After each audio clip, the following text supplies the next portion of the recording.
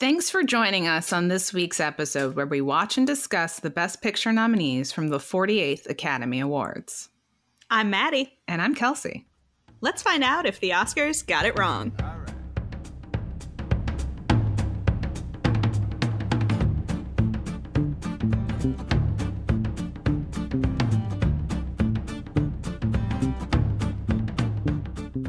So the 48th Academy Awards, by no doing of our own, through completely random happenstance, we find ourselves 1 year adjacent to our first episode. Yeah. We are in 1975. The randomness is not an even spread by any means. We've done 3 years in the 80s. This is our second year in the 70s. And they're right next to each other. True randomness does not feel random. No. But anyway, here we are in 1975. Let's get people situated to the year. It's not too dissimilar if you remember our 1976 conversation. Throughout this year, Watergate convictions are still rolling in. We're dealing with the aftermath of Watergate. Mm-hmm. The Vietnam War officially ends this year. So that's good, I guess. Yeah. It's hard to feel anything positive about the Vietnam War, but it ending is the best thing about it. In interesting news, Jimmy Hoffa goes missing this year. Yeah. Still unaccounted for. So if anyone knows where he is. Exactly. He's been missing for a while. We've got some big television premieres at this point. Things that for, again, us, staples our entire lives. Clearly don't remember a time before Wheel of Fortune, which premieres this year. Everyone loves the wheel. You a wheel watcher? Oh, yeah. And the first Saturday Night Live also airs this year.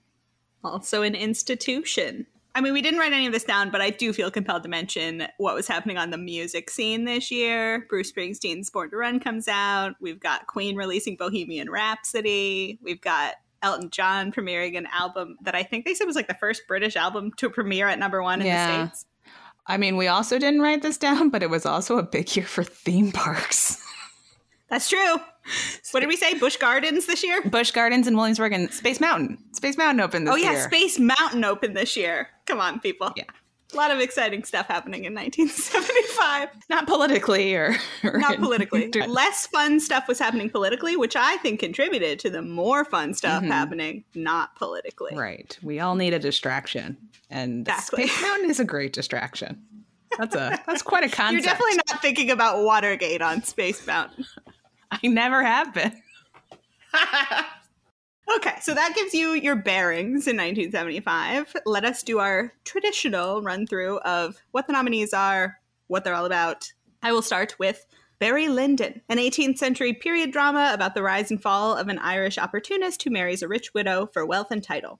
Starring Ryan O'Neal and Marissa Berenson, it was directed and written by Stanley Kubrick. Nominated for 7 Academy Awards, and it won 4 for Best Art Direction, Best Costume Design, Best Cinematography, and Best Scoring, Original Song Score, and Adaptation, or Scoring Adaptation. Make of that what you will. I tried to parse it into Best Original Score, but then another one of these movies won Best Original Score, so... Yeah, that's an interesting category. You know, as we've found throughout this whole process, the categories actually change quite a bit. That feels transitional. Anyway, the next movie was Dog Day Afternoon, a biographical crime drama based on a real-life robbery and hostage situation at a Chase Manhattan bank in Brooklyn. Stars Al Pacino, John Cazale, and Charles Durning. It's directed by Sidney Lumet. Written by Frank Pearson. It was nominated for 6, and it won 1. Best Original Screenplay, Frank Pearson. Next is Jaws, a thriller about a great white shark menacing a New England seaside community in the days leading up to July 4th. It stars Roy Scheider, Richard Dreyfuss, and Robert Shaw. Directed by Steven Spielberg, written by Peter Benchley and Carl Gottlieb.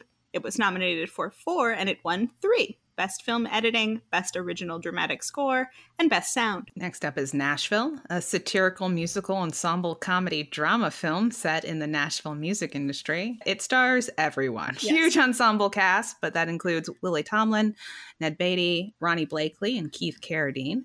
Directed by Robert Altman, written by Joan Tewksbury, nominated for 5 and won 1 Best Original Song. And last but not least, One Flew Over the Cuckoo's Nest, a drama about a prisoner who gets himself transferred to a mental institution to avoid hard labor.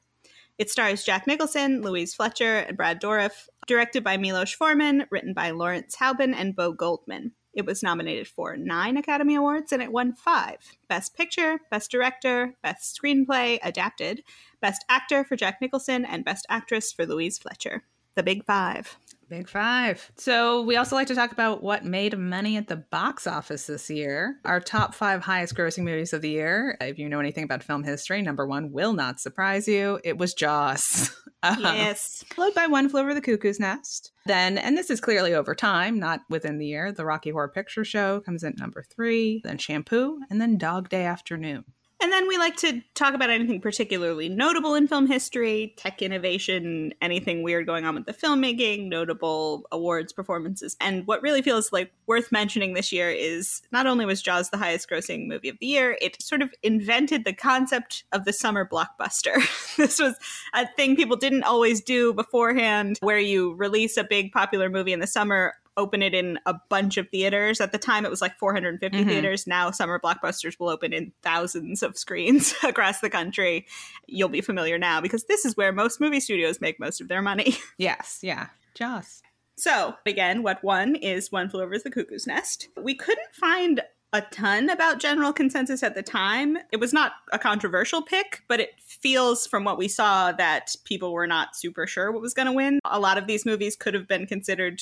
It was a competitive year. Yeah. And so when it won, I don't think people were stunned. And then there's not been any sort of reconsidering of One Flew Over the Cuckoo's Nest in years since. It hasn't entered onto the worst winners lists or anything like that. No, still a very respected film. Indeed. So, are you mad about it having won? You personally? No, I'm not. Are you mad about it having won? I'm not either. But we have to talk about that for all of them. So would we have been mad about the other ones winning? Would you have been mad about Barry Lyndon? Would I have been mad about Barry Lyndon? Yes. Samesies. How about Dog Day Afternoon? No. Same. Jaws? No. Same. Sorry. I felt like that went without saying. Of course. And Nashville. Yes. I was more torn about this, but I think I'm going to go with no. All right, cool. Yeah. Disagreement. Good times. But I don't think we're going to get in a fight about it or anything. So first we will discuss the double yeses. So for this case, it is only Barry Lyndon. Yeah. So first, I guess let's give the description of what it is. The movie is in 2 acts because it's like 1,000,000 hours long and should not be. And so before the intermission, you get the first act that's about the rise of Barry Lyndon. And then the second act is about the fall of Barry Lyndon. So it's just about this Irish guy, and he's in love with his cousin, and she's poor and is trying to marry a rich guy, and he's really pissed about it. And so he challenges the guy she wants to marry to a duel. And the family basically fakes it so that he thinks he has killed the guy in a duel and needs to flee town to avoid the law. So he sets out on his path to Dublin to make something of himself. And he ends up like getting robbed, and he joins the army, and he doesn't like being in the army, so he abandons the army. But then the Prussians find him, and then they make him join their army. And then he finds like gambling friend who will take him around, and the two of them are going to gamble and meet rich people and take their money, and also somehow become rich people by meeting the rich people. And so he finds a rich woman, her husband dies, he marries her, and then that's like the height. That's where you get to in the first half. Yeah. And then once he's married this rich woman, it all goes to shit because he's a terrible person and their marriage is no good, and he's cheating on her in front of her, and her son hates him. And her son from the first marriage. Yeah. Yeah. He's trying to get a title because his mother comes to him and says, it's all well and good for you to be married to this rich woman, but if she dies, her son inherits everything and you're going to be cut out. And so you need to get a title so you'll have your own money. And so he's spending all of her money trying to win favor with the people who could get him a title. And it's not working out because he's just like not super smart. And so his son with her ends up dying, who's like the only person he really loved.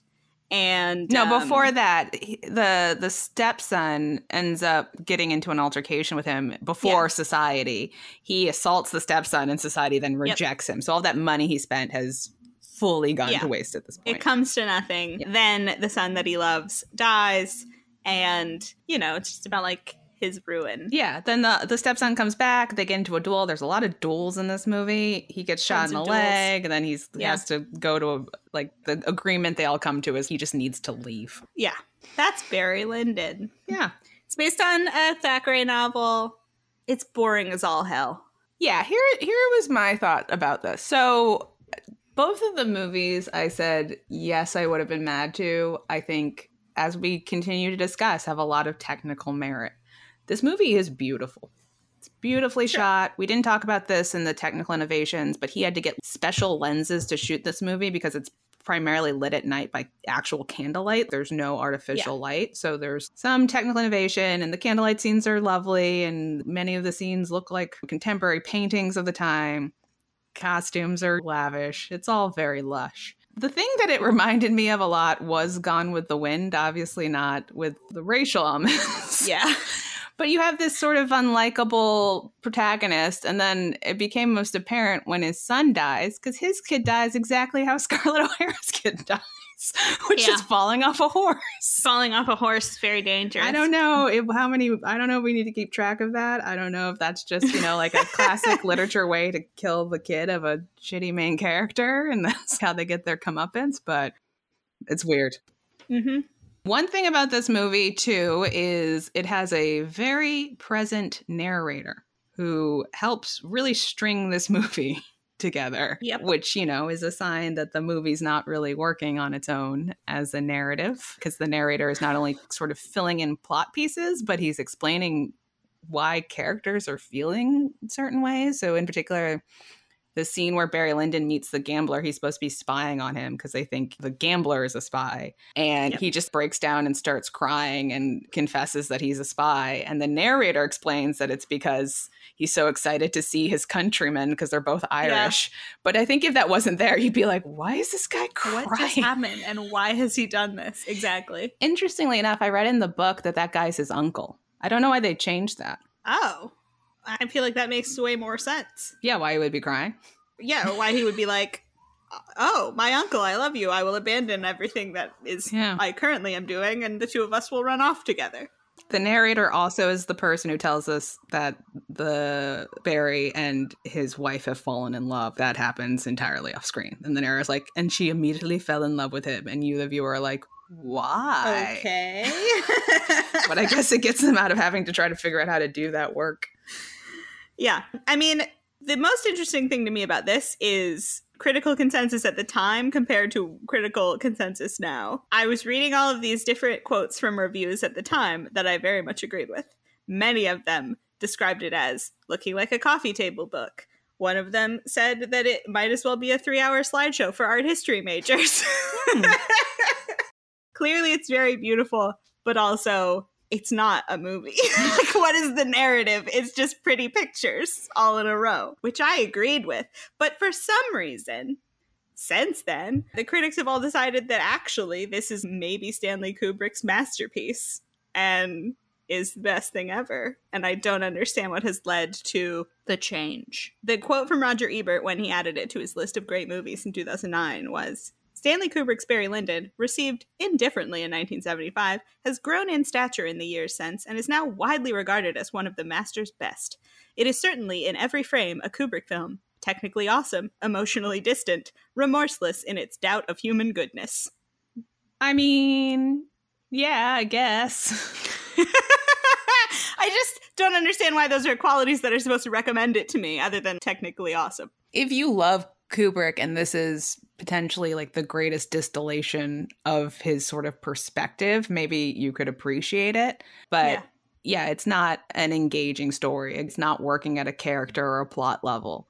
And I would say that is still a problem for it as a film. It's a problem for me, especially when it's 3 hours and 5 minutes long. It's pretty long.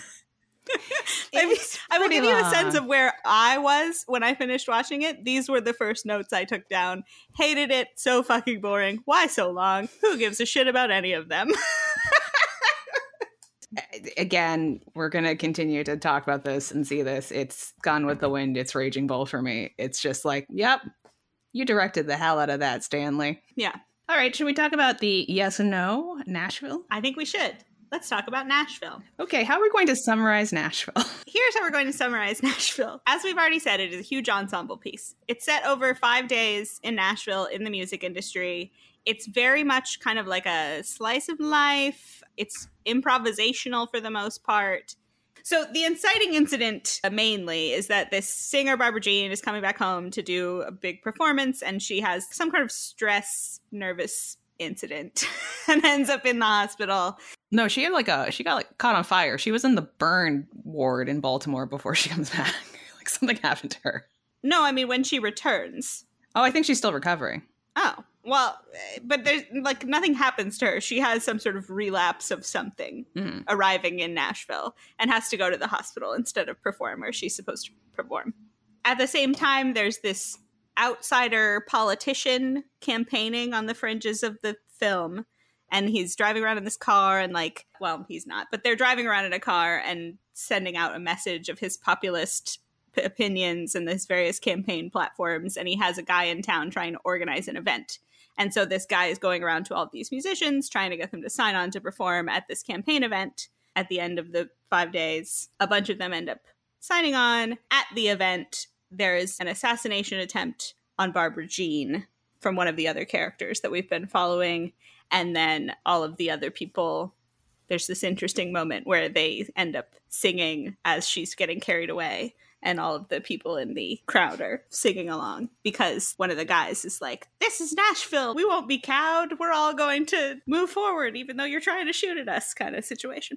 So a ton more stuff than that happens. There are figures that represent different real life singers that are in it. There's a trio where two of the people in the trio are married, but clearly the woman is in love with the other guy in the group. And he is meanwhile sleeping with all of these various women around town, one of whom is Lily Tomlin, who is a singer and the wife of the lawyer of one of these other musicians. And then there's a British journalist who's in town she claims at least, to be a journalist in town from the BBC who's trying to interview everybody. And she's just fascinated by this whole Nashville scene. You have groupies. There's people who are trying to make it big. There's people coming into town who are songwriters. There's Jeff Goldblum as a silent character who just shows up in the background of several scenes, and he looks like a magician or something. I think he is a magician. He's described as Tricycle Man is the character name. But there's also like a man whose wife is dying and his niece is in town and she's sleeping with every man she meets. There's a guy that's just out of Vietnam who's going around meeting all of these people. He's obsessed with Barbara Jean. Everyone loves Barbara Jean. There's a black country singer who's supposed to be sort of based on Charlie Pride. There's just so many people. There's like a rival country singer who steps in to replace Barbara Jean, who is her foe. Barbara Jean's husband is also her manager, and he's doing all sorts of There's stuff. Elliot Gould playing himself. Oh, yeah, Elliot Gould as Elliot Gould, who just happens to be in town and shows up to one of their parties. So yeah, a ton is happening. Mm-hmm. Even more than that is happening, but I think we can stop there. So how do we begin? Or do we start with why you're a yes or why I'm a no? Well, you said you were a little on the fence, so maybe that's a place to start of what tipped you one way or the other. Yeah, okay. I was on the fence. When I was half of the way through, I was like, I don't know if I'm sure about this movie. There's interesting stuff happening, but is it really like forming any sort of cohesive whole? Hard to say. And then when I got to the end with the assassination, which I did see coming because, there's lots of interesting stuff pointing to it. And then thinking, clearly this is making a political statement. But even when I finished it, I was like, I don't know if I know what that political statement is. But then I kept thinking about it and thinking, well, maybe I kind of want to rewatch it just to consider what's going on with all of these various threads. And so that was interesting to me. And I also loved that I could see the influence of it in a ton of films that have come after, like just the improvisational stuff and the way that the scenes blend into each other and the characters are running into each other's lives. And that part was interesting to me and it felt very modern. And I just couldn't stop thinking about it. So it definitely was not like my favorite movie of these movies, but there was a lot that I really liked about it. And so I found myself not mad at the idea that it would have been Best Picture. Okay. How about you? This is not a movie for me. Again, I found it to be technically very impressive. So I was aware of this about Robert Altman, this overlapping dialogue style that he has. And apparently it's hyper-realism. Well, I would push back on that, but I'll say why. But apparently there was new recording technology available that allowed them to shoot it this way. I was listening to Unspooled as a podcast where they have covered the AFI Top 100 movies.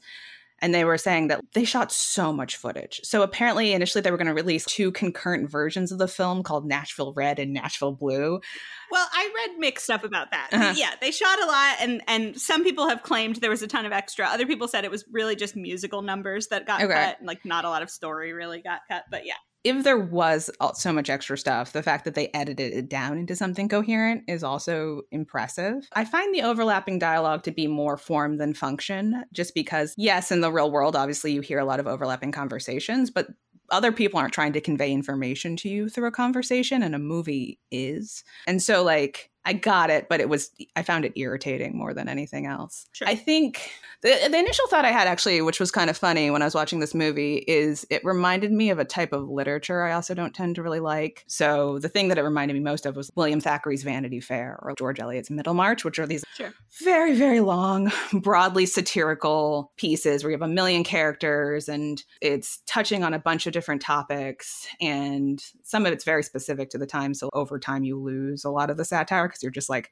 I don't know what was happening in the 1800s, William, in Ireland. That's a reference to. I'm sure if I was alive at the time, I would have been like, that's hilarious. Yeah, but I'm like, I'm not getting it. And so, like, yeah, that kind of thing just isn't to my taste. It's not sharp enough to be super funny to me, and it's just sort of unfocused. I find it unfocused. It's very much unfocused. You're not wrong about that. There's a lot there, but is it that there's a lot there that you can dig into, or is the movie vague and sketchy enough that you can just sort of read whatever you want into it?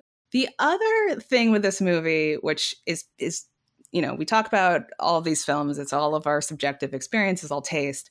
I don't particularly like this kind of music very much. And there are a lot of musical numbers. So I also had the thought, and I went down a rabbit, I was doing the dishes. I went down a rabbit hole. So stick with me on this path of what if this were a movie called Detroit and it was all Motown music? Would I found this movie substantially easier to sit through? And then I was like, ooh, what other places could you do this for? Like, what if it was called Kingston and it was all reggae music? Or what if it was called Minneapolis and you had both the uptown funk scene and the downtown punk scene? You were flipping back and forth between that. I smell a series. Or what if it was called Soul and it was all like K-pop music? I was like, oh yeah, I would like these all a lot more. But then I also had the thought of what that would also do is you would have to have different ensemble casts. Detroit would be a mostly Black cast. Kingston and Seoul are taking place in other countries. And then you also have places you don't see as much on screen or people you don't see as much on screen instead of a movie about like 24 white people just living their little lives, sleeping with other people or not sleeping with other people and doing whatever. And you're just like, yeah. Yeah. Again, technically, I think it's a really impressive achievement. I think it's not for this guy. I think that's completely fair. I think those are all completely valid points. And this is definitely one where it's a your mileage may vary situation. I think you're right. Like, I am obsessed with the idea of a Detroit of this. That sounds amazing. 16 different Motown style songs? Come on. Yeah, well, because there's like an hour at least of musical performances in this. So if you're suffering through the hour of performances, that's definitely going to be a negative for you watching this movie. There are a ton of different places with different types of music that would be super cool. But I didn't know what it was going to be, and I was intrigued by what it was. And there were some great scenes. I loved the scene when the guy whose wife was died, and he had just found out, and then the military guy is nattering in his ear about Barbara Jean and how cool Barbara Jean is. Mm-hmm. And I love Lily Tomlin, always. This was her film debut. Yes. So we love a film debut. Oh, my other place and time for music. This was my last idea. Not so much giving you a different group of people to focus on, but I also thought, what if it was a film called Orlando and it was 90s boy band pop? I mean, there's a lot about, you know, celebrity and fakeness and the performative nature of it all. That would definitely come to bear. They were so manufactured. In, Orlando. But yeah, I was happy that there's this blonde lady all the way through who keeps almost singing. And she doesn't, and she doesn't, and she doesn't. And then she finally gets to sing in the final scene. And I was like, yes, blonde lady, you're fantastic. They even go so far as to have her perform at an event where you see her performing, but you don't hear her performing because there's like... She comes on after a character you missed, which is the lady who can't sing but is hot. Yes. Oh my God. The lady who can't sing but is hot. The scene when she has to strip, that's going to stay with me. There's this woman who can't sing, but she's beautiful and she's trying to make it. and she gets invited to an event, but she isn't told, or it's not made clear that the fundraiser event she's going to, she's supposed to strip at. She thinks she's just performing. And so then she tries to walk off stage, and then they're like, well, we'll get you a gig performing with Barbara Jean if you'll do it. And so she does do it. That was crazy to watch, but then it was amazing afterwards that she goes home and runs into her friend, and she tells him what happens. And he's like, oh, no, that's terrible. And you're thinking he's just commiserating. And he's like, your voice is awful. He finally tells her she can't sing. You're terrible. Why did you do that? She's like, no, I'm amazing. Like, she's delusional because men keep telling her she can sing. Because what they mean is she's hot. Yeah. Yeah. There just were a lot of really interesting moments in it. I always like to bring in a Roger Ebert quote. Roger Ebert wrote, after I saw it, I felt more alive. I felt I understood more about people. I felt somehow wiser. It's that good a movie. Me and Roger Ebert had really different experiences.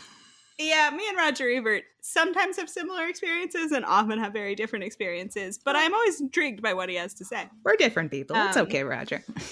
It's true. But yeah, I thought it was interesting. I'm not here to argue that it's the winner. I'm much more intrigued to talk about the following 3 films. All right. Do we want to do them just in alphabetical order? That'll leave One Flew Over the Cuckoo's Nest for last. Well, that's how it should be anyway. Let's start with Dog Day Afternoon. Okay, Dog Day Afternoon is about a guy who tries to rob a bank with a couple of partners, and it does not go well. He's hoping for like an in-and-out job, and they end up getting stuck in the bank for hours upon hours upon hours in a police standoff. We come to find out, spoiler alert, that the reason he is robbing the bank is so that he can afford to buy his lover what they call at the time, a sex change operation, what we think would call a gender-affirming surgery. Yeah, and that's why he robs the bank. But in the end, the 2 bank robbers are caught. His partner is shot in the head, and he dies, and Al Pacino is taken away. So yeah, this is another Sidney Lumet. I'm happy to add it to my tally of Sidney Lumet bangers. It's fascinating because it's sort of this little Trojan horse of a movie where you think it's like a bank heist movie, and then really it's a movie that ended up being sort of about gay rights. It was kind of a huge deal. Al Pacino was really the first major star to play a gay character. And it's handled, I think, in like especially for the era, very nuanced and delicate and sensitive way. Yeah, I was surprised. I was very concerned that it was going to be a very, by today's standards, homophobic or transphobic film. And I thought it was pretty good. Yeah, well, I mean, they did extensively interview all of the people involved, and there was like a ton of input from them, and everybody who was there got paid for consulting on the movie, and they all had their own takes on it. I think they did take pains to make it as accurate as they could. Everybody seemed to have good intentions, which is part of how they ended up succeeding for the most part. And then there were gay groups that gave it their seal of approval. And so I was very impressed with that angle of it. And I also was impressed because I think it's just a good movie. I liked the bank stuff is all great. Tons of tension. It's shot really interestingly. It's such a fascinating bank robbery where they're stuck in there. And Al Pacino's character very much is not trying to hurt anybody. He just thought this would be an easy way to come make the cash. Sal is a little bit more of a wild card inside the bank. But it's fascinating because they're there forever and they're not really menacing any of the people with violence. So it gets to this point where there's a scene where one of the hostages from the bank is using Al Pacino's rifle to do some sort of military rifle trick thing. Yeah, they're all hanging out, really. Yeah, they're just chilling in this bank. Unfortunately, they have no air conditioning, so it's getting real hot in there. But they're kind of just chilling in the bank, waiting for the bus to arrive to take them to their flight. In this movie, too, there was a lot of improvisation, and so that oftentimes makes things feel more real and loose. The phone conversation, there's an emotional phone conversation between Al Pacino and Leon, and that was pretty much all improvised, and it's fabulous. Yeah. It's so good.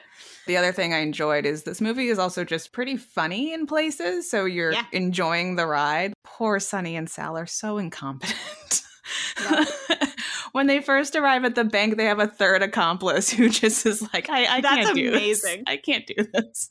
And then they have a debate about who's going to take the car. He's like, leave the keys. We need the car. And he's like, then how am I going to get home? It's like, take the subway. We need the car. It's amazing. I mean, it's just, you really feel for the guy, which I think is sort of how it was in real life. One thing people will probably recognize from this movie is him standing in front of the bank yelling Attica and the crowds cheering, which I heard is another improvised moment. Apparently an AD, before he went outside to do a crowd scene, just said to Al Pacino, mention Attica.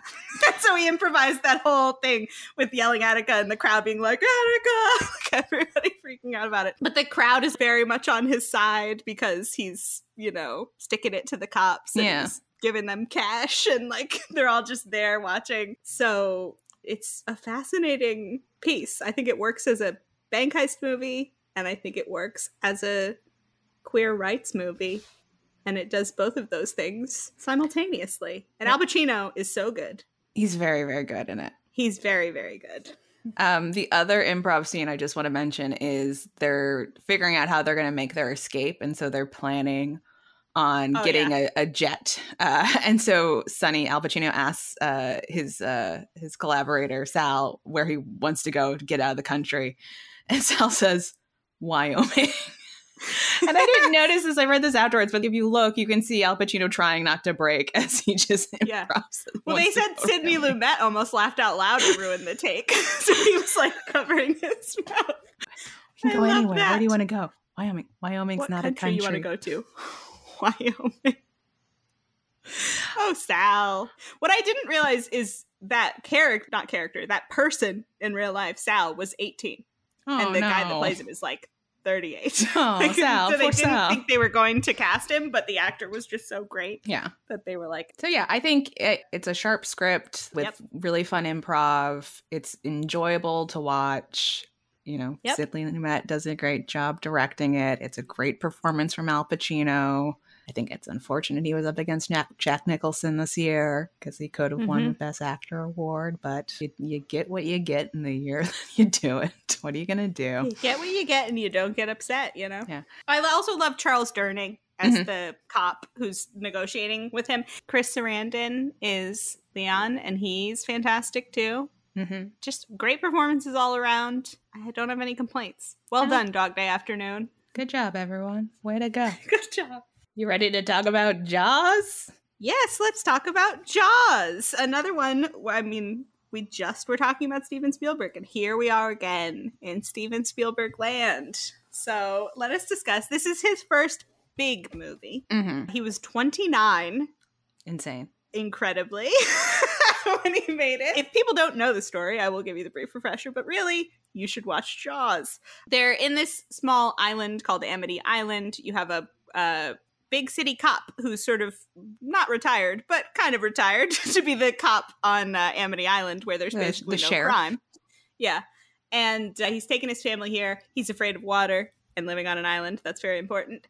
And then we start having shark attacks. The shark kills a girl, and it's quite clearly a shark attack. The sheriff wants to announce it, but then the mayor / head of the business community of Amity Island pressures the Emmy. The great conflict of this film, yes, is man versus nature, but it's really, they don't want to shut down the island because it's going to hurt the economy, because it's the 4th of July weekend where they make all of their money. Yeah. It's man versus capitalism. They cover it up, basically, that girl was killed by a shark, even though Brody had wanted to close the beaches. He gets pressured out of it. Then a little boy dies, and they can't really hide it anymore. There is a shark around the island, and so Brody shuts the beaches. The mother of the boy offers a reward for someone to find the shark. Robert Shaw is this, salty fisherman guy with a lot of interesting fisherman stories, and he says that it's going to be, he'll need way more money to find this shark. It's going to be very difficult. They call in someone from the Oceanographic Institute, who is Richard Dreyfuss, to be their shark expert. And so they realize they've just got to go out and find this fucking shark. So Brody, the sheriff, and then I don't remember the character names for either of the other guys. Quint. But and Quint is the fisherman. Hooper. And Hooper is Richard Dreyfuss's character. The three of them go out on Quint's boat to go get this shark. And, they do, but the shark almost gets them. Quint dies. Quint dies, but they do finally end up killing the shark. So that's Jaws in short. It is the first movie that was shot on the ocean. If it hadn't turned out, that would have been a mistake. Yeah, it went way over budget. I don't have any idea how Steven convinced them to let him direct this movie in the first place and then keep directing it when it cost so much money. They were supposed to have a animatronic shark that they kept having problems with. There was supposed to be way more of the shark in the movie, and thank God it kept breaking. Yeah. Because he ends up just shooting around it using the mystery of what you don't see to be what's scary about the movie, and all of that Far works better. so well. The least effective and scary parts of the movie are when there's too much shark. Although I do think it's still, the scene with the shark blowing up still works. And I think when the shark first comes out in that jump scare behind the chief. But also I feel like what's selling that is his reaction. The shot when I whip around and it's just his face, and that classic Steven Spielberg reaction face shot. I feel like that's definitely doing a lot of the work there. And to be fair, my favorite jump scare in the movie, which always gets me no matter how many times I've seen this film, does not involve the shark. It involves a dead guy underwater. That's a great jump scare. I love that. But yeah, what he doesn't show is what sells this movie. I mean, the score, obviously. Yes. The score is incredible. But just all of the shots from underwater of the people, hugely iconic. Putting yourself in the perspective of the shark and just seeing people's legs kicking is super creepy. I love when they find the first body and they, the reveal of it, you see hardly any of the body. And it's just the crabs on it. Yeah. Whoa. And a little bit of her hand. But before that, I love the shot of the little underling sheriff guy who drops into frame, having just looked at her, and all you see is his reaction face. That's so good. And then it cuts to Chief Brody and the guy who was with the girl in the background, and you see them, and then you see him stop the kid and go forward. Yeah, it's really... It's perfectly shot. It's so good. So yeah, the what you don't see and the music combined are what make every scary moment of this movie. So I saw Jaws for the first time as an adult, probably 7 or 8 years ago. So now this is the fourth time I've seen it. We saw it once on the big screen together. In a theater. And I recommend that. If you can find a Jaws screening in a theater, with people and on the big screen, it's totally worth it. Yeah. It's a great experience. It's really, really good. But, I think we talked about this a little bit with E.T., but I don't know how Steven Spielberg does this, but he somehow manages, I don't know if it's just him managing tone, but you're having a good time, but he can still have these beats that really punch you in the gut emotionally. And, you can be scared, but then, there'll be a little moment of comedy that you enjoy. And something about it keeps you engaged. Whereas sometimes you watch a movie about something terrible and you're like, I would like to never see that again. Yeah, I don't want to think about or see that want again. to deal with that. But the scene where the young boy's mother comes up to Chief Brody and talks to him about it, it's heartbreaking. It's so good because she comes up to him because she finds out that he knew that the first girl had died from a shark and covered it up in her mind. And so it's this is on you that you didn't close the beaches. And the reason it hits so hard is because Brody already feels that way. Right. Well, and I mean, all of those beats work so well because they set up his death perfectly too, because you see him on the beach with her beforehand and he wants to go back in the water and she doesn't want to go back in the water yet, and he's like, just 5 more minutes, and then he's in the water, and then they don't show his body when he dies. They show the ripped up raft that he was on floating in the surf. You also don't know what's going to happen because not only is that little boy out there, they're intercutting between other people you're concerned. There's a dog in the water and you're is the shark going to eat the dog? And there's, an older woman in the water and you're is the shark going to go after this woman? You're flipping back and forth and you're I'm concerned about everything. That scene, it amps up the tension so much. And I don't think there's even a lot of music in the scene. There's a lot of just splashing sounds and silence as you're seeing all of these various people in the water who are in danger, and Brody's on the beach knowing they're in danger and freaking out about it, but unable to do anything. And so he's just staring out at the water as all of these people are trying to talk to him about their bullshit that they're asking. That's the other thing about this town is everyone's concerns are so minimal. A guy comes up to him, he's like, you got to do something about all these cats that are on my driveway. Yeah, and one guy wants him to change a parking zone or something in front of a building of his, and they're talking at him and he is just staring out at the water, and you're seeing all of the various like vulnerable people in danger. And then, yeah, the dog and the woman and all sorts of things. And then once there's been the attack and everyone gets out of the water and everyone's finding their loved ones, then the mother is just walking down the beach yelling his name because she's the only one who can't find her person. Yeah. Oh my God. That's also the scene where there's that iconic, I don't quite know how to describe, that pull zoom where the camera's pulling out but zooming in on Brody. Great. Speaking of the beach scene, though, in the aftermath of that, I love when the mayor, who is the one who covered it up and wouldn't let him close the beaches, is at the hospital later because Brody's there because his kid is in shock from another shark event. And the guy is talking to him about this. Now they're going to have to close the beaches. And he has this moment where he is sort of stunned and he says, my kids were on that beach too. Like he, right. He did not understand really what he was doing. And the movie is such a perfect metaphor for like anything that could threaten an economy, but you're like, but people are dying. And so like we've just lived through COVID, obviously, and it's like the same exact thing. And you even have people right in the town who are like, I don't think the shark exists almost the entire time. And you're like, we have a lot of evidence of a shark attack, so I'm pretty sure there is a shark, but I don't know. Yeah. Yeah. The tonal shifts are just perfect in typical Spielberg style. I love the scene. So Brody has just met Hooper. Mm-hmm. They hardly know each other, but they have sort of commiserated because they are two of the only like sane people in this town of all these crazy guys showing up to try to go out and hunt this shark. And then there's a scene where Hooper shows up at Brody's house after they've had this very traumatic day, and he has just watched Brody be berated by the mother, and like clearly Brody is in a bad emotional place. And Hooper shows up and he brings wine, and he comes into the scene and he just sits down across from Brody and asks him how his day was, and Brody says, swell, and the two of them just like smile at each other and share this moment of understanding. That character moment just works so well. These guys hardly know each other, and there's this moment of them really having this connection. It's also after that wonderful little moment where that scene starts where he's sitting with his son and his son is just imitating him back and forth. I love it so much. The character moments. Yeah, his son is just imitating him, and then he can't help but play into it because even though he's in a terrible mood, his son is adorable. Yeah. And so the family works so well in this. His wife is wonderful. They have a great relationship. Their kids are delightful. And he's just so good with that. It reminds me a lot of E.T. The family feels so real. And their relationships with each other work so well. So yeah, that whole dinner scene I'm obsessed with. The kid is mimicking him, and it brings this like delightful charm to it right after we've had this gut punch scene. And then Hooper showing up and commiserating with him works so well. I love the wife sitting down. He's brought these 2 bottles of wine, and they open a bottle of wine, and Brody pours himself a like water glass full of wine. And everyone's like, okay.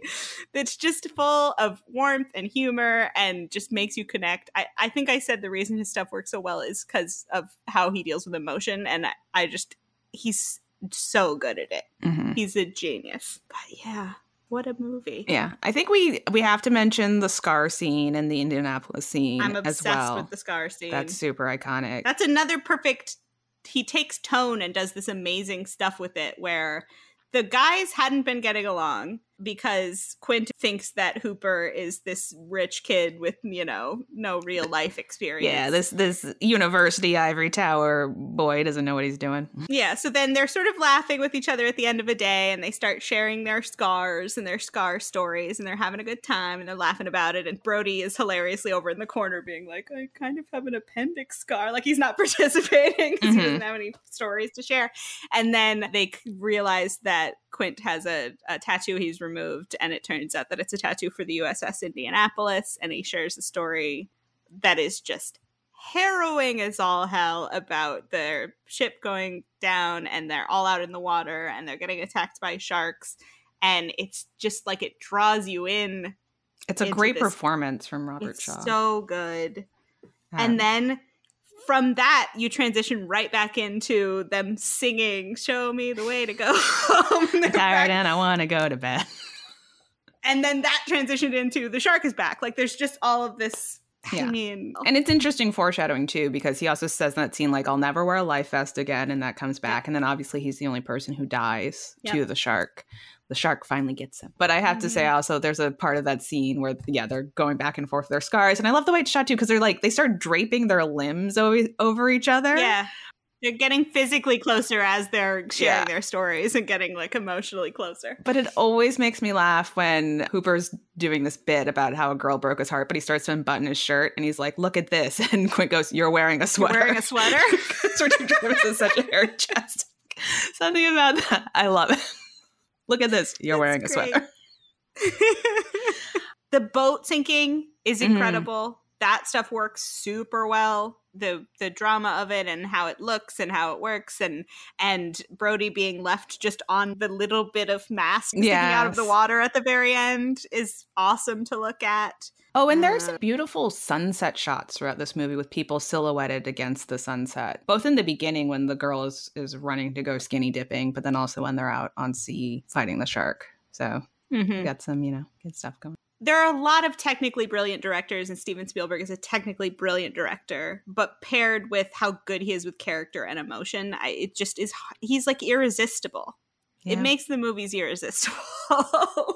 They're just so watchable and entertaining, and you feel all of the feelings, and you're like, wow, I just had an experience at the movies. Thanks, Steve. Yeah, that really feels like we've gone to the movies, in the romantic sense of the word.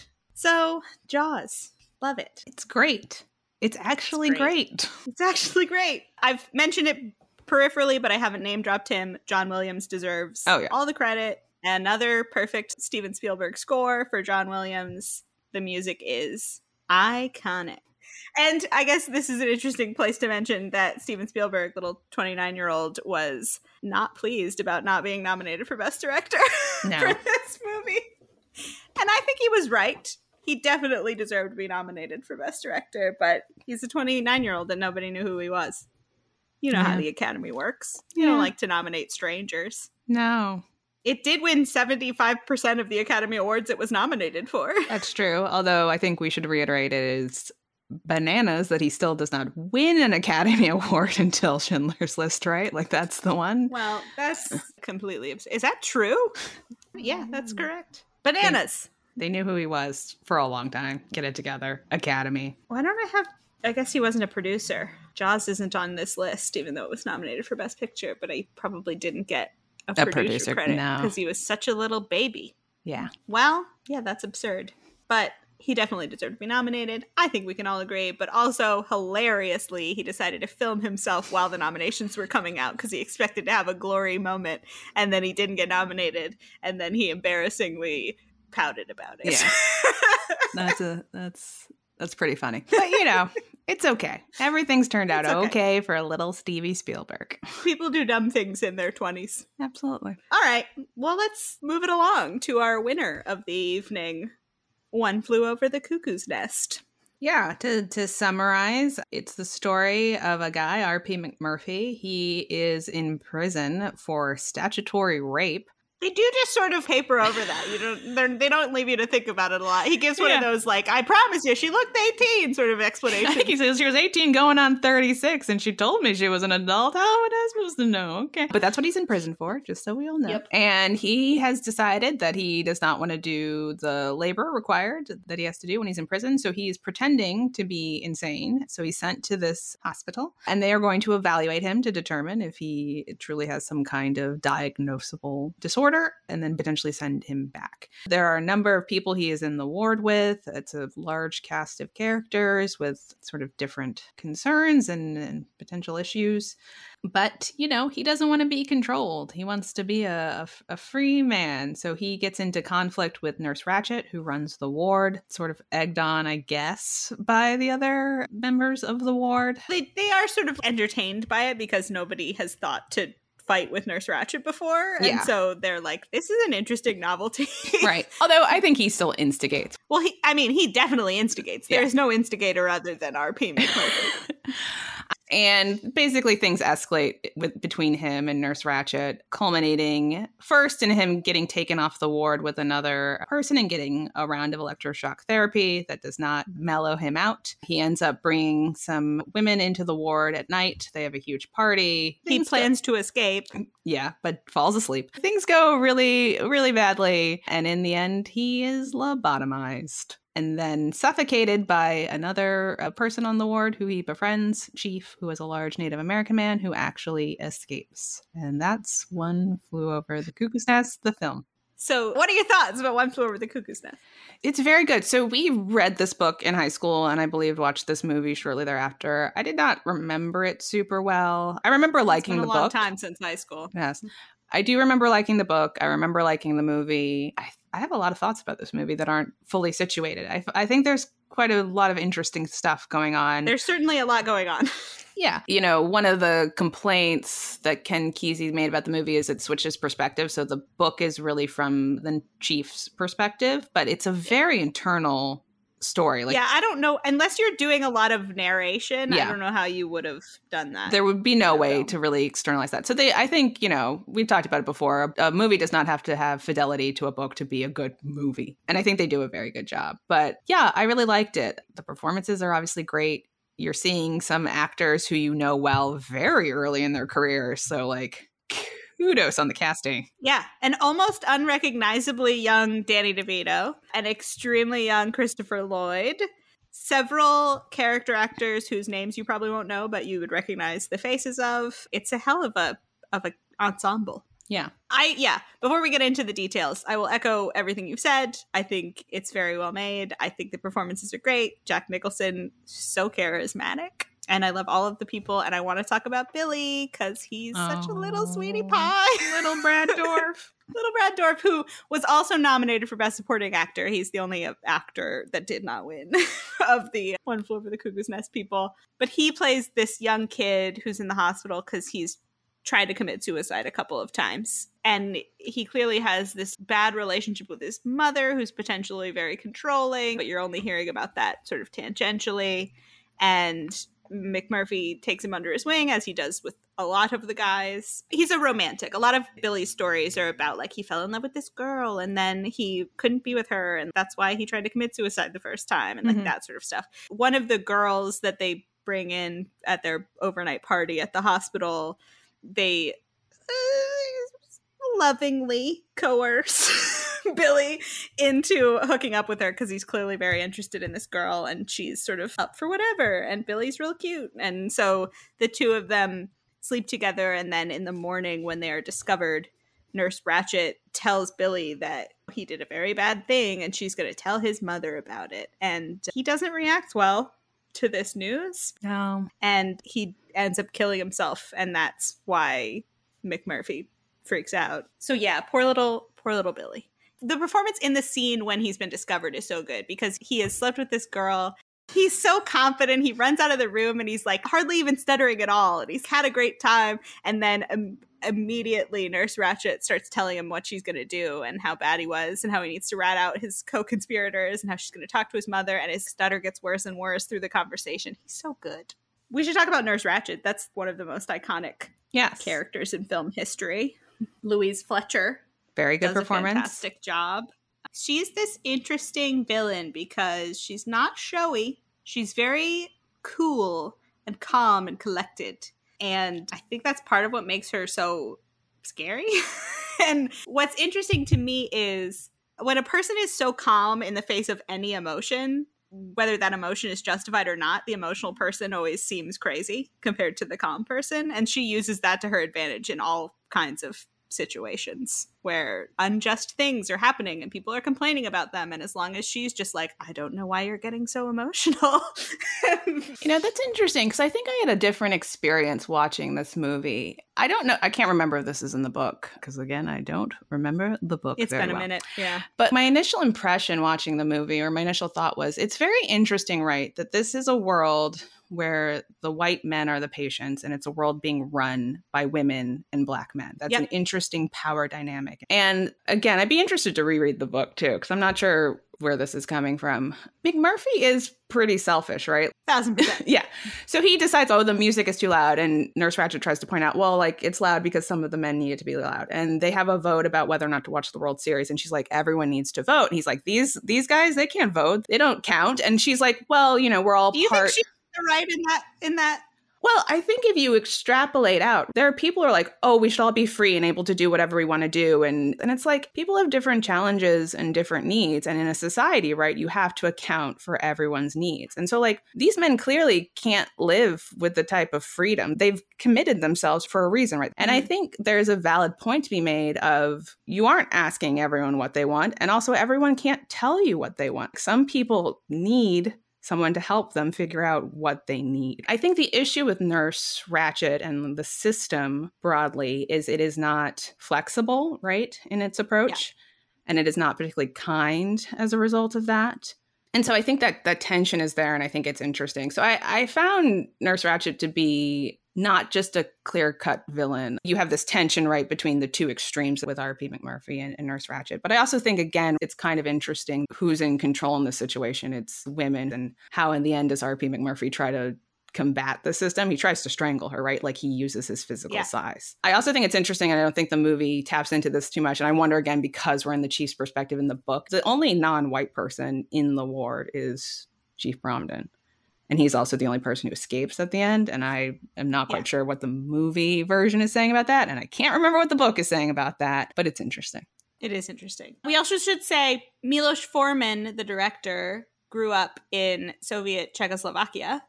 And in his mind, this movie is about that sort of experience and growing up under a Soviet regime and there being very strict rules that didn't necessarily all make sense, but there were the rules and the rules had to be followed. And that sort of the overbearing bureaucracy of it is that to him. Yeah. I mean, I don't disagree with you that she's more nuanced than purely villainous, but I definitely find her scary. Her attempt to control Billy it's very awful. Cruel. It's very cruel. I also thought it was interesting, like, again, the gender politics of it, potentially the racial component of it. There's a scene, I forget where this happens, but the head doctor is interviewing McMurphy, and he's really quick to call her a cunt because she likes a rigged game. I think it's about their initial vote. And it's like, you're pretending to be crazy to get out of prison. Yeah, it's true. I don't know. You're trying to rig the game. I'm not quite sure, McMurphy.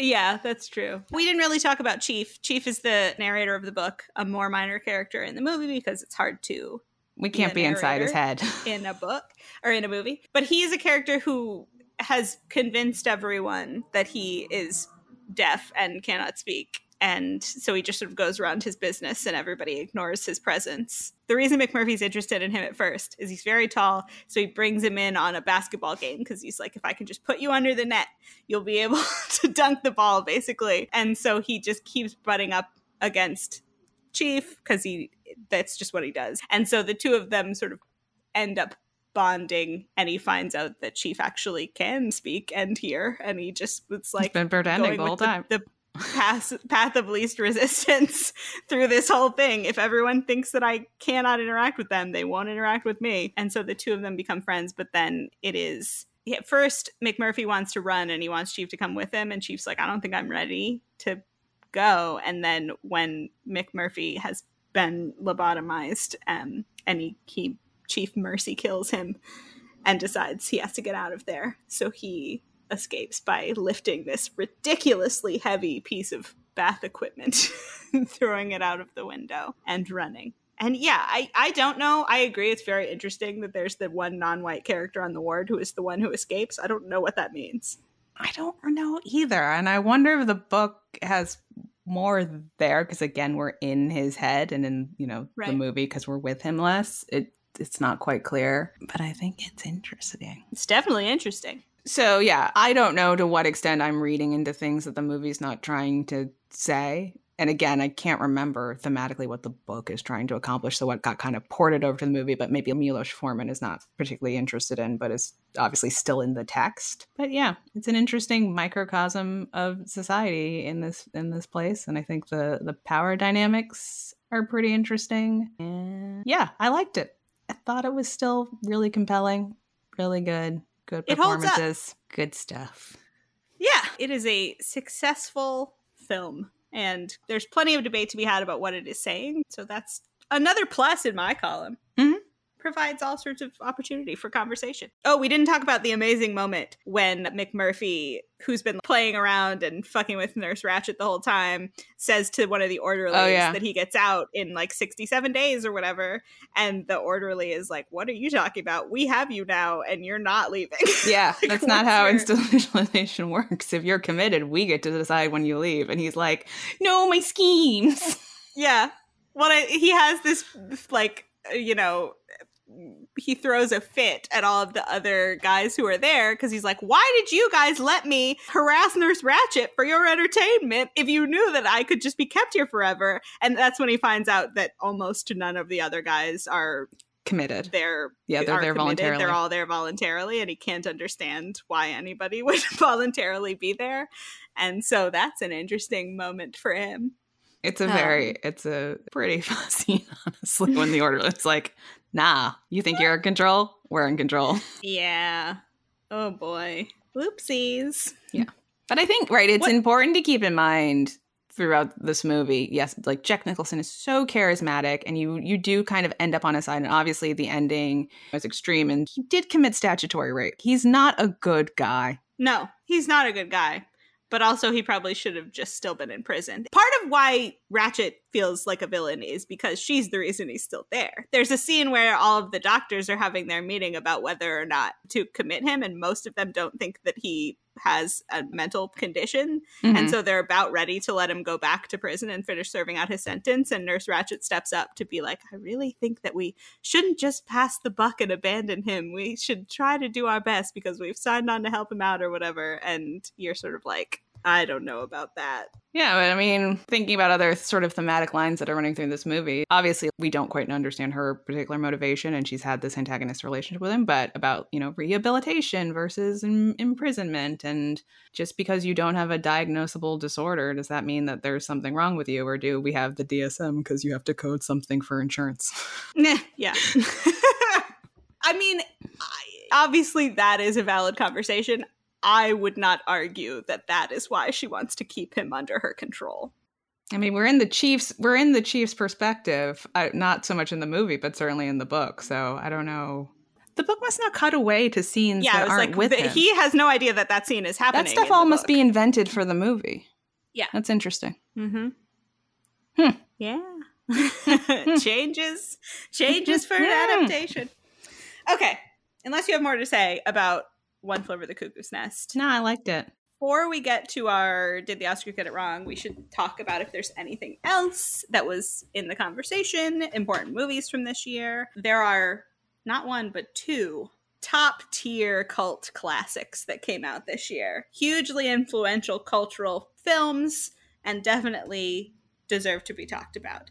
And one of them we've already mentioned because it was on the list of box office top 5, and that is Rocky Horror Picture Show. But the other one that came out this year is Monty Python and the Holy Grail. Great time. I mean, what about these movies? Incredible. So obviously you had seen Monty Python before this. Seen it several times. Before this. I did rewatch it though because it had been a few years. But you had not seen Rocky Horror Picture Show, correct? Correct. What's your reaction to Rocky Horror Picture Show? I liked it. It's pretty fun. It's obviously super campy. It's super queer. I was interested. I was looking up if, sort of the conversation is turned on and whether or not people think it's transphobic now, which there's definitely some chatter in that sphere. But I think you can't deny it's a very queer movie. I also think it's interesting that both Chris and Susan Sarandon are in queer films this year. And is that a coincidence or is that they were like, let's do it? I don't know, but I love that for them. Yeah, it's fantastic. Yeah, I mean, obviously the conversation around trans issues could not have changed more from 1975 to now. Tons of things have happened in the conversation. But interestingly, we do have 2 movies this year with trans characters. And I think you can make the argument that Dr. Frankenfurter is not a trans character because he's an alien. Fair enough. But we have one movie with a trans character and another movie talking about transsexuality in those terms, right? Well, he's a transvestite, he says, but they're from the planet transsexual. It's messier in Rocky Horror, if I'm being honest. It's From messier and Transylvania. arguably more playful, if, you know. I would not say arguably. It is definitely more playful. Okay. The whole vibe of Rocky Horror is it's a play on B horror movies. The twist being the villains, the scariest thing that these uptight, you know, middle Americans can imagine is queer characters. So the whole thing is unapologetically queer. We've got layers on layers. His name is Frankenfurter. He has like kind of a Frankenstein's monster, Rocky Horror, that it's named on. Rocky is this creature that he creates. He's created multiple creatures. They're also aliens. They're bringing in like every possible element of a B horror movie. But it's really about these two little uptight white American couple that gets wrapped into this world and then, you know, infected by all of this queerness. And so that's the vibe. It's like very in your face. This is a queer movie. That is the point of it. Mm. And I think it's definitely more playful than Dog Day Afternoon. Yes. But yeah, because of that, I'm sure you're right that there are people that are having a conversation about whether or not it's transphobic. I would argue that's certainly not the intention of it in 75. I think they were not here to make fun of trans people. They were here to make fun of squares. Yes. So yeah, the whole point is them being like, does this shock you? Does this shock you? What if I did this? And, you know, Tim Curry is extraordinary as Dr. Frankenfurter. I believe that's his debut role. His debut film role, yeah. He had originated the stage role in the Rocky Horror Show, the British stage version of this. A lot of the cast of this were the original people from the stage version. They just brought in Americans to play the couple. And Susan Sarandon is fabulous. I love her. I enjoyed Barry Bostwick as well. Barry Bostwick is great. The two of them getting seduced by Tim Curry, delightful. I just think it's like such a fun time. I totally get why people dress up and go to midnight screenings of it and perform it live alongside the movie. It's just, you know, a rip-roaring good time. And what's amazing to me about it is I did not realize it was a studio picture. This is a 20th Century Fox movie, which I'm amazed by. And what was really cool is that it obviously had mixed reactions at the time, unsurprisingly, given the content. And 20th really sort of stuck with it, or at least whatever executive there had signed on stuck with it and came up with ways for them to market it that would be successful. And they'd heard that there were other successful midnight movies, so they started selling it as a midnight movie, and they put it in theaters around college campuses and places that they thought would be interested, and they ended up turning it into the successful thing that it became, because they didn't just let it die. I feel like if this movie, not necessarily this movie, because you can get away with unapologetically queer things, but if some little movie that was not doing well was happening now, the studio would be so quick to just bury it. We're not going to put a lot of thought into trying to come up with a special marketing strategy for some tiny little movie that nobody cares about. So I just thought that was fascinating. Yeah. And now it's the longest running movie theatrical release of all time. Way to go, guys. Yes, because it still runs. You can still find those midnight showings of Rocky Horror in a town near you. Near me? Near you. Oh my gosh. Oh my God. It's like they planned it just for you. And then, yeah, Monty Python and the Holy Grail, another, just like comedy classic. The formative document of British comedy. I obviously had seen it several times. I hadn't watched it in a few years. I was interestingly struck by how it just like created the language of current British comedy. Like not necessarily the topics, but the beats, the way the words fit together, like melodically how it is structured. I was listening to scenes of it and being like, oh, that sounds exactly like James Acaster in this scene. And like, it's just fascinating to me how, even if you're not doing Monty Python has affected you in whatever your comedy is. Are you a fan? Have you like watched Flying Circus and I haven't watched all of them. Watched Life of Brian. It's been a minute since I've seen their show. I have not seen their show.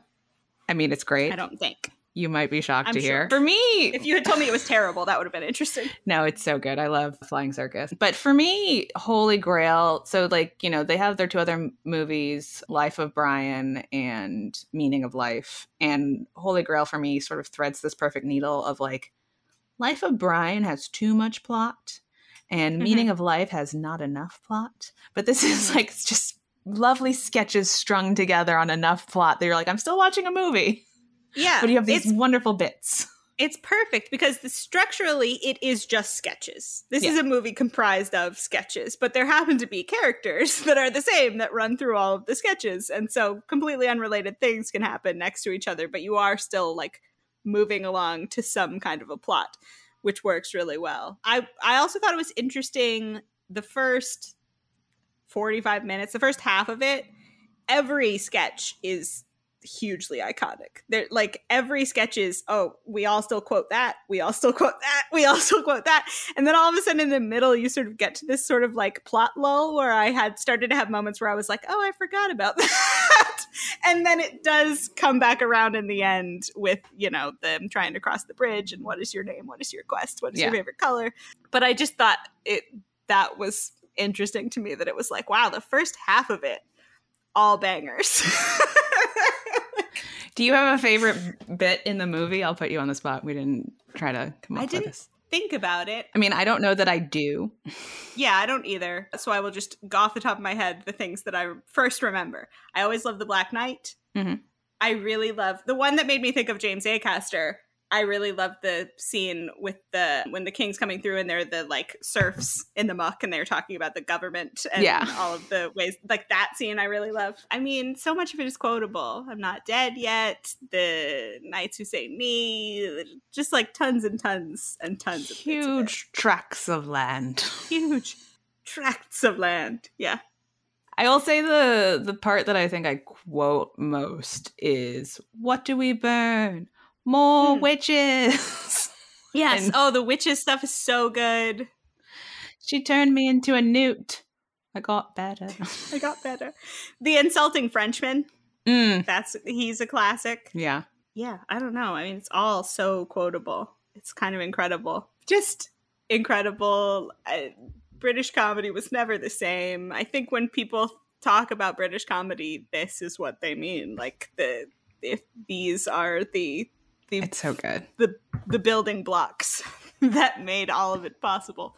And it interestingly does a very similar thing to Rocky Horror, where you're intercutting with, like, they have this in Monty Python, there's the documentarian who gets killed, and then you're cutting back to go with the cops. And then in Rocky Horror, we also have a documentarian who is like telling the story of what happens here.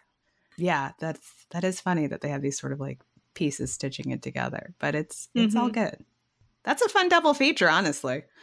Honestly, a science fiction double feature. I would highly advise watching those. And if I could nominate that double feature in place of Barry Lyndon for Best Picture, I would do it.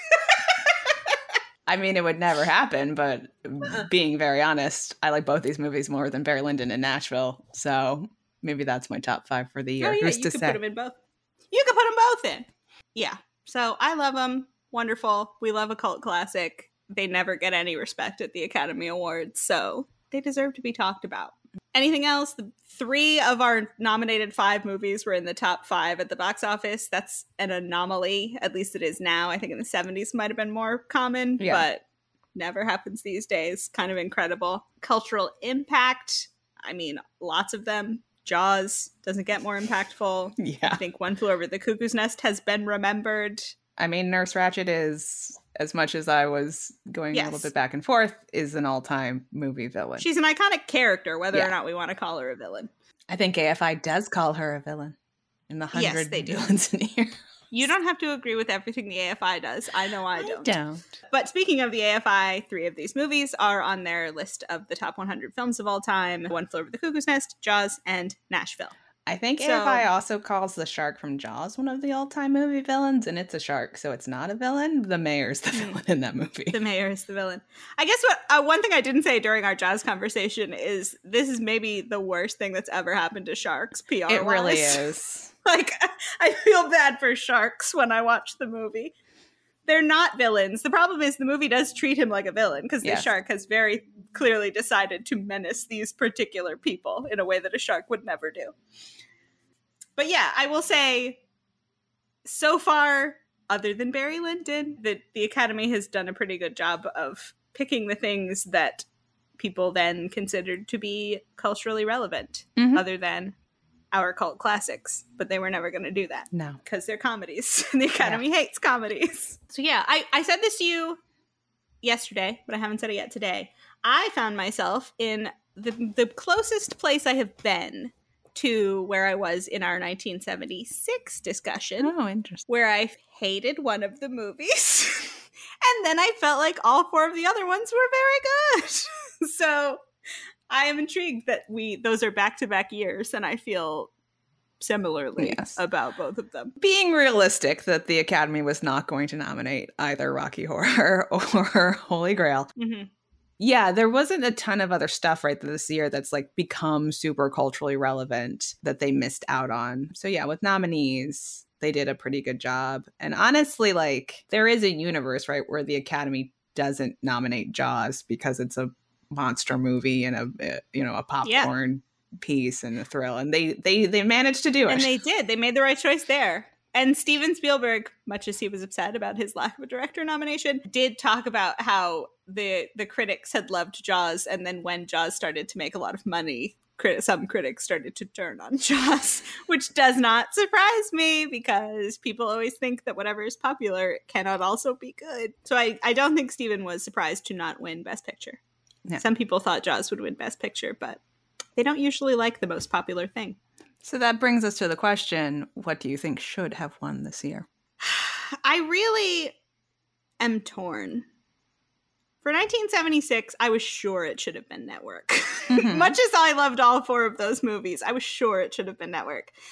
I loved One Flew Over the Cuckoo's Nest, Jaws, and Dog Day Afternoon. I love all 3 of them. I think all of them deserve to be remembered, deserve to be nominated, and I wouldn't have been mad at any of them being Best Picture.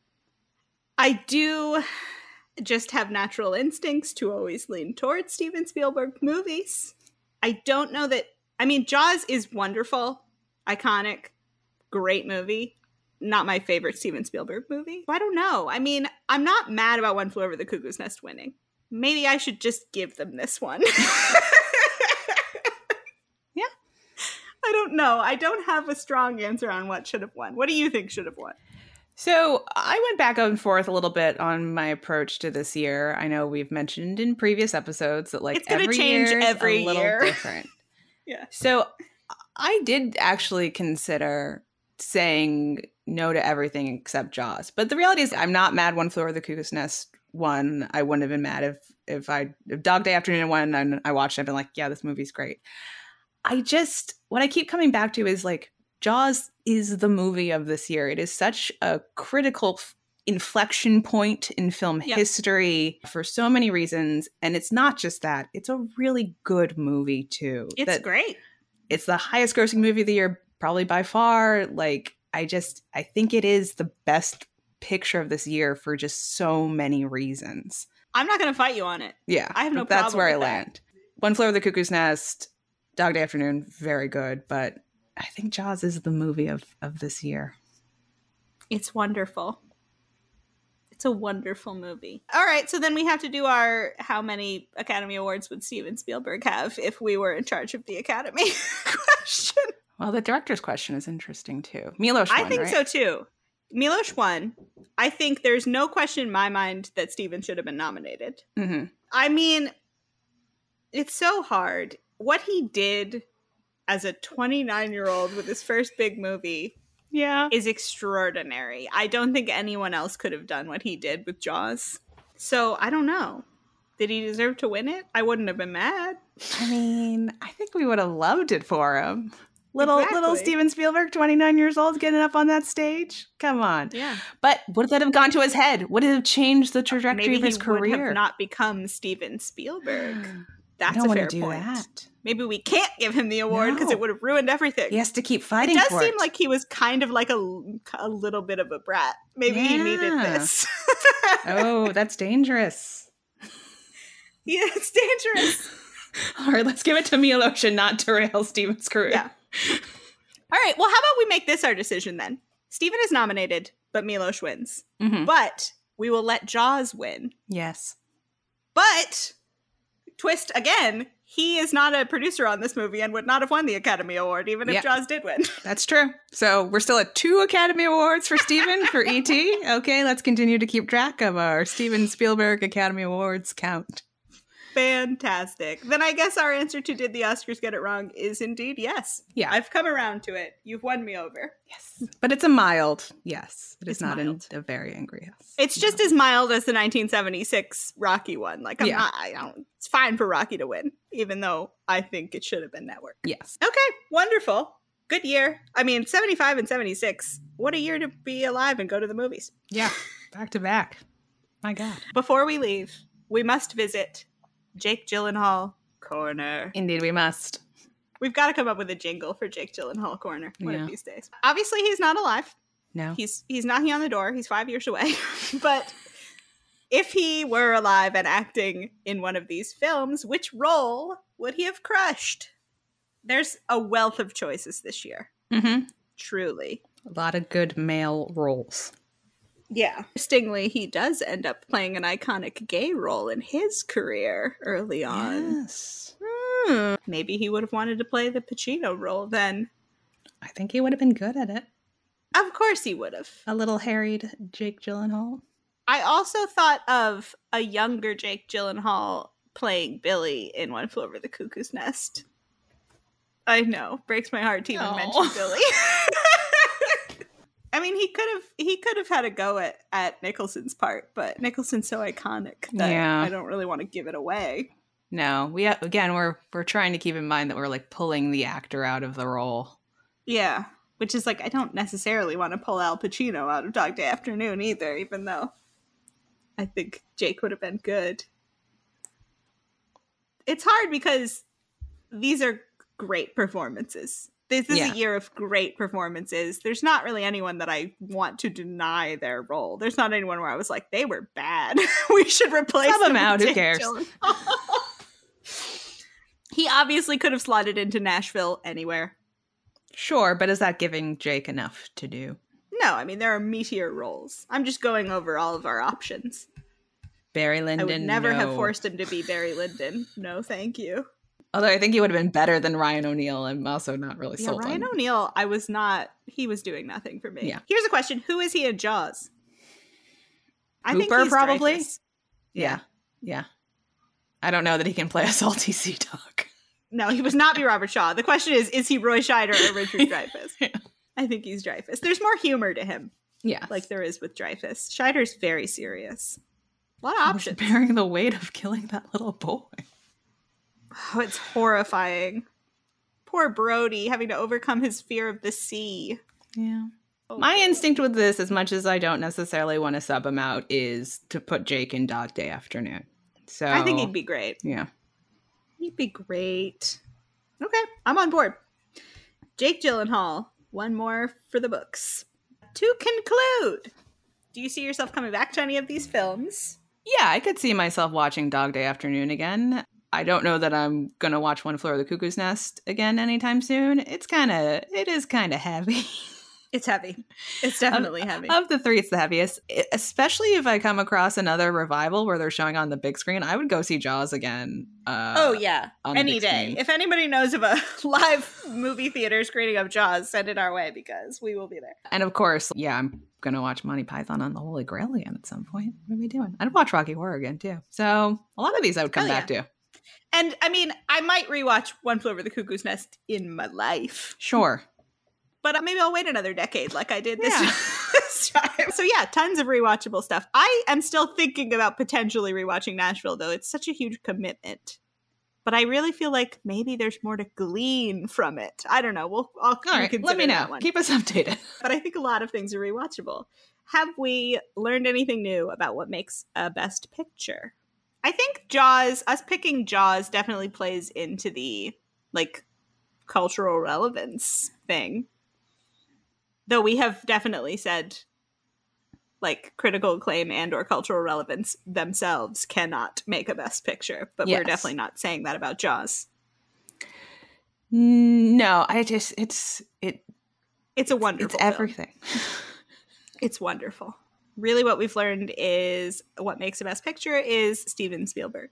Steven Spielberg does make a Best Picture.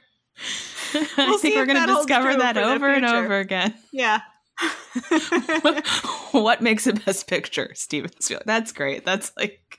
Does your movie have Steven Spielberg? No, then it's not a Best Picture. I know what you're saying isn't the question, who makes a Best Picture? No. No. I think that's what I want to do, is try to distill through this journey what the elements of a Steven Spielberg picture are, because I really think we're going to be seeing a lot of those elements in our other Best Picture choices. What makes a Best Picture? Steven Spielberg. The ingredients of a Steven Spielberg. Just a dash of Spielberg. So that's my opinion of what we've learned. Just 2 Spielberg episodes in, and I'm already all in. Back to our patterns. Angry white guys. Ooh, boy, do we have one of those. R.P. McMurphy. R.P. McMurphy. Interestingly, I would say Barry Lyndon is kind of an angry white guy. Yeah, he sucks. Yeah, I don't like him. Don't like him at all. It was so crazy. It took forever for the woman who plays his wife to have any lines, and she barely has any lines. And I was like, is she going to have any lines? That would have been like a statement in itself if he had this wife that he married for her money and she never spoke. Biopics, we don't have any traditional biopics, but Barry Lyndon is very much in the form of a biopic. Feels structured. It is about a fictional character. Like it is a guy and things happen to him over the course of his life and then he dies. And also to revisit our original ideas discussion, things that are not based on existing IP, books, real stories, other movies, remakes of movies. We've had some of those. The only one that fits that mold here is Nashville. Yeah. Everything else was based either on a real event or books. So fascinating. That's it. What are we discussing next time? Next time, we are discussing the 76 Academy Awards, or the films of 2003. The nominees were Lord of the Rings, The Return of the King, Lost in Translation, Master and Commander, The Far Side of the World, Mystic River, and Seabiscuit. A lot of colons this year. So many colons. The year of the colon. How many of these have you seen? I have seen one of these movies. I have seen 3 of these movies. Oh, you would. One of them, spoiler alert, Seabiscuit, I saw when it came out and not since, so I remember extremely little about it. All right, well, you'll watch it again. It'll be fine. Okay, very excited for that. In the meantime, with comments, questions, concerns, hot takes, really, well, all we're asking for is hot takes. You can reach out to us at oscarswrongpod@gmail.com and on Twitter and Letterboxd at oscarswrongpod. New episodes of the pod come out every other Friday at 6 o'clock Eastern, wherever you get your podcasts.